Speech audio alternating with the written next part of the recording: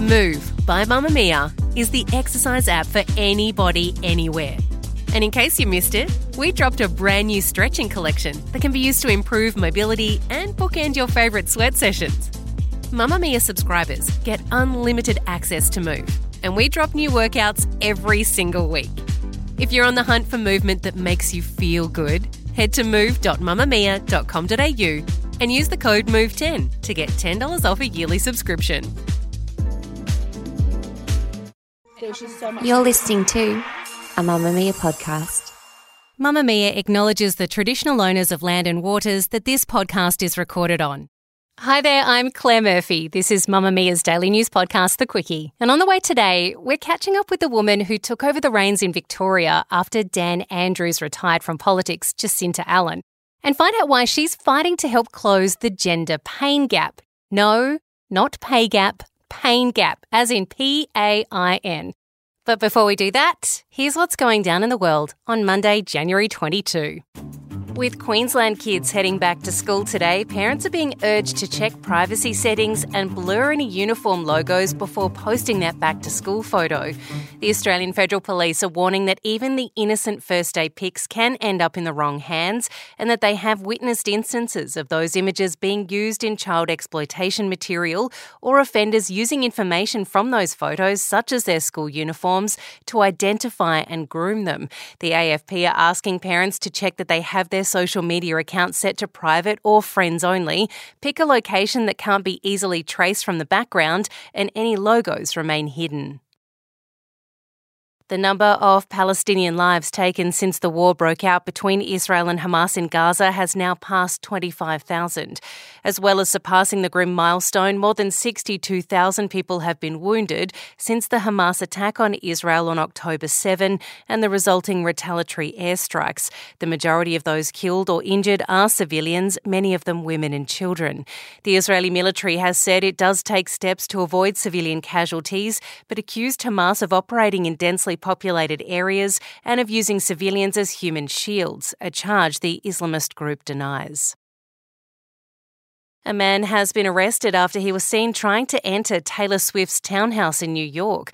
Police responded to a 911 call on Saturday for a disorderly person, told that the suspect, whose name has not been released, had tried to enter Swift's Tribeca townhouse. After checking records, police arrested him for failing to answer a summons for another disorderly conduct issued back in 2017. Crazed fans have a long history of trying to reach Swift in her Manhattan home. In July 2022, Joshua Christian shouted threats into her intercom, warning her he would hurt her if they weren't together. Earlier that year, another man, Morgan Mank, crashed his car into the side of the building, saying he wouldn't leave the scene until he met with Swift. 3 other men have also tried to break into the property over the years. A 76-year-old former mobster who stole a pair of ruby slippers worn by Judy Garland in The Wizard of Oz has revealed why he did it. Terry John Martin hadn't committed a crime in almost 10 years when he decided to take a hammer to the door and glass cabinet of the Judy Garland Museum in the late actor's hometown of Grand Rapids in 2005. His lawyer revealing that an unidentified former mob associate had convinced him that the shoes must be made with real rubies to justify its $1.5 million insured value. At first, Terry declined to steal the shoes, but the thought of a final score kept him up at night. So he smashed and grabbed them, only to find out the rubies were just glass. He got rid of them just a few days later. The FBI recovered the shoes in 2018 when someone else tried to claim an insurance reward on them, while Terry wasn't arrested until 2023. That's your latest news headlines. Next, we're sitting down with new Victorian Premier Jacinta Allan to find out how she manages to run a whole state while also dealing with the painful condition endometriosis, and how she plans to help other women who are also in pain.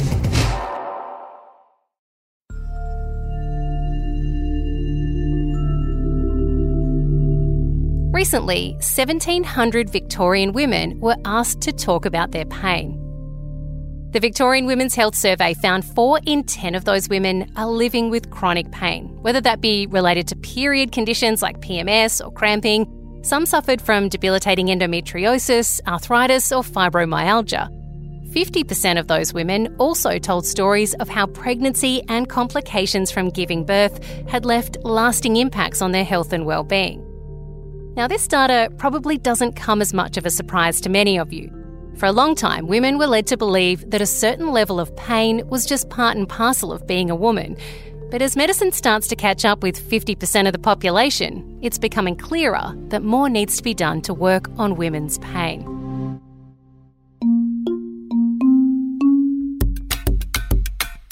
In September last year, Jacinta Allan stepped into some pretty big shoes.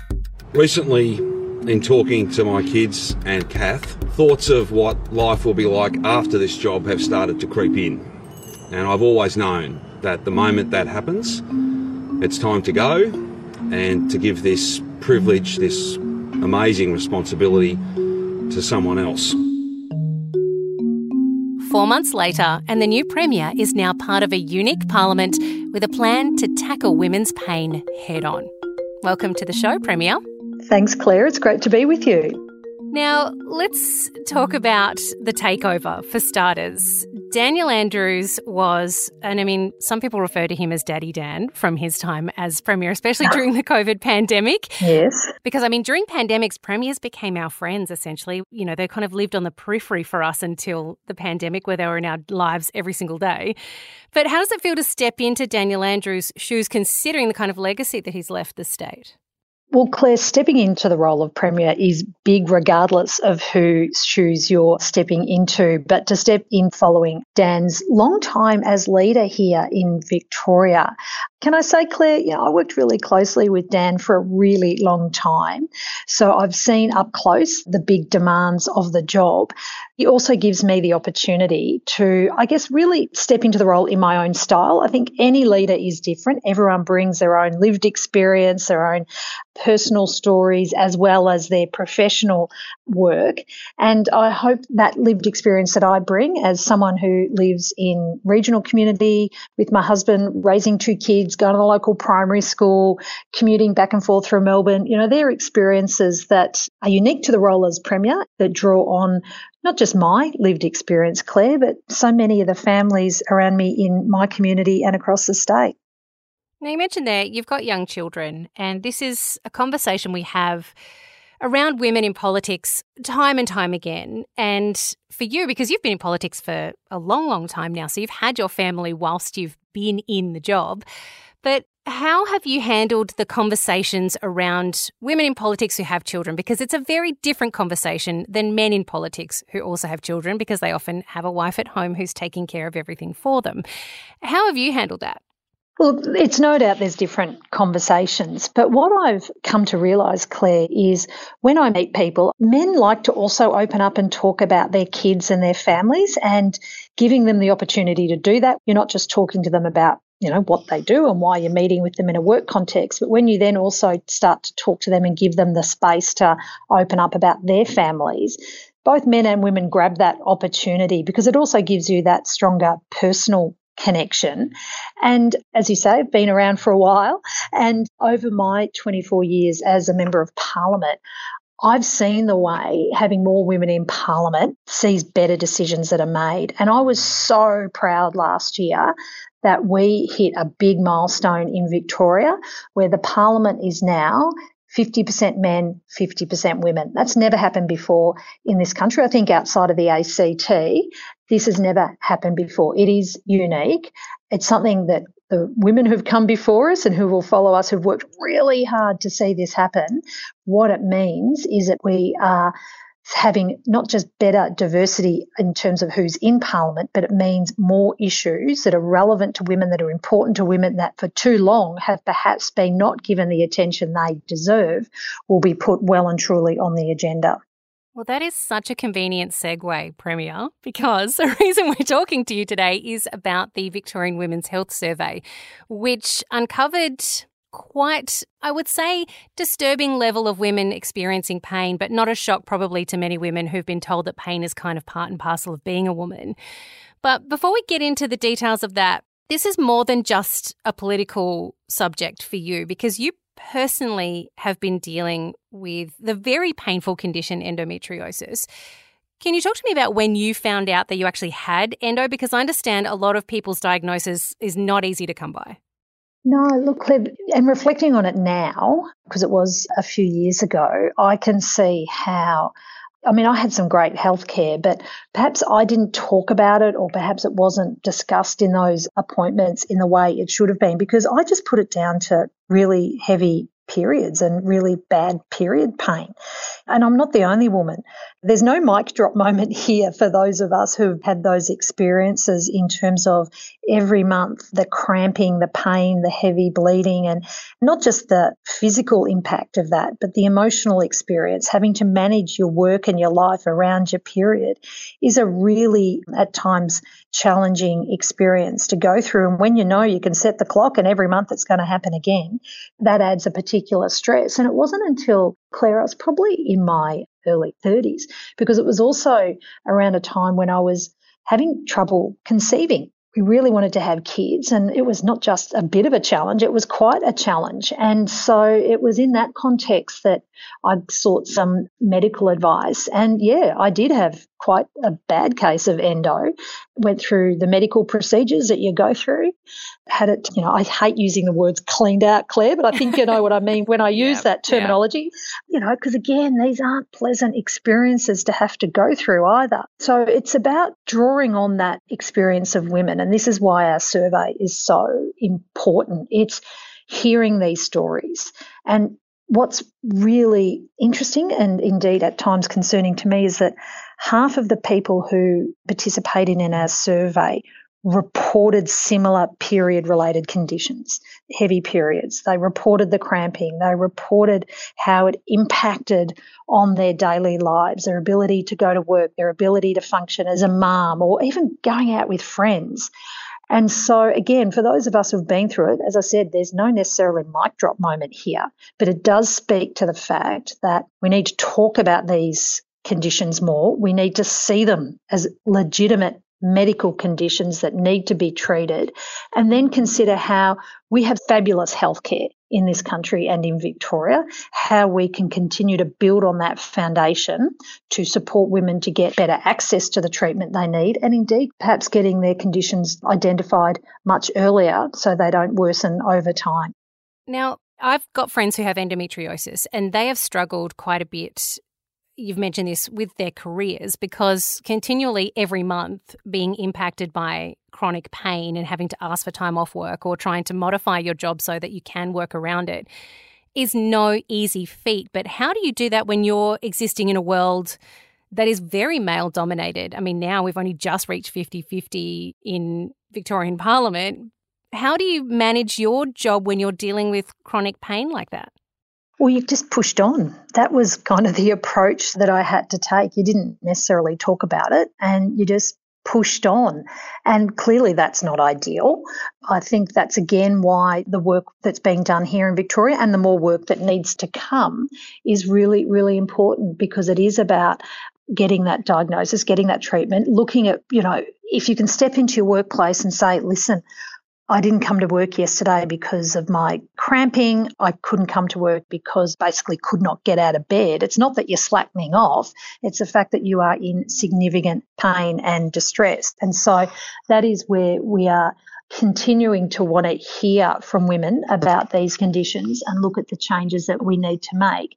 And indeed, this is why we're also launching the first ever women's health pain inquiry here in Victoria to examine this issue and examine not just how we can support getting health responses through the health system, but what are some of the systematic changes that we need to make as a community to give an environment that women can talk about these issues, be heard and be responded to. What do you say to those people? Because there's contingents in the workforces around Australia who are like, you know what, it's like women's business. You should just deal with it. Like, stop talking about it. Just get on with your job. Like, a man doesn't take a day off because of his period. Like, why should you get special treatment just because this happens once a month? It's the same with the conversation about, making pads and tampons free, because it's like, well, why should we have to subsidise your period? How do you respond to that kind of conversation? Oh, Claire, we've all had those conversations, haven't we? And we all know how archaic that view is. If you don't mind, I wouldn't mind telling you a story that gives me hope about how these views on these issues are changing. You mentioned free pads and tampons. Back a few years ago, at the Victorian government, we made an announcement and have since rolled out pads and tampons free in all of our government schools, making them available to young girls where they need them, when they need them. Now, my daughter at the start of last year started grade 5 at her primary school. There's a special designated set of toilets for the grade 5, 6 kids. She came home on her first day of school and said, "Mum, grade 5 girls were held back at the end of school today." And I said, "Oh, why? Were you in trouble?" And she said, "No, the teachers told us that if we needed them, there were pads and tampons in the girls' bathrooms." And that made my heart sing because, A, I could see the rollout happening in practice. And then she went on to say, "But Mum, the boys will see them." And I said, "Yes, they will and they should, because it's important that boys know that this is something that girls need to support their health and to support their ability to go to school and play sport and, do all the things that girls want to do." So that's the difference that these sorts of conversations and policies will make, not just to girls and getting them better access, but also to the boys, because it normalises it. It makes it part of everyday life. And I'm seeing that with my son and his friends who see this as just, oh, yeah, that's for the girls, that's what they need. There's no stigma, I guess, is a point I'm trying to make here, Claire. It's destigmatising something that should never have had stigma in the first place. And it's why we need to keep these issues well and truly in the spotlight. This inquiry that's been launched today, if women in Victoria want to contribute, can anybody put their hand up and say, "I would like to have my story heard"? Yeah, absolutely. We want to hear from as many people as possible, because the more diversity, the more different views you have into processes, the more representative the outcomes will be and the better informed the next steps will be. So we're very keen to hear from as many people as possible. Thanks for listening, friends. If you want to contribute to the inquiry that the Premier has just been talking about and you live in Victoria, we will pop a link to that in our show notes. The Quickie is produced by me, Claire Murphy, along with our executive producer, Callie Borg, with audio production by Tom Lyon.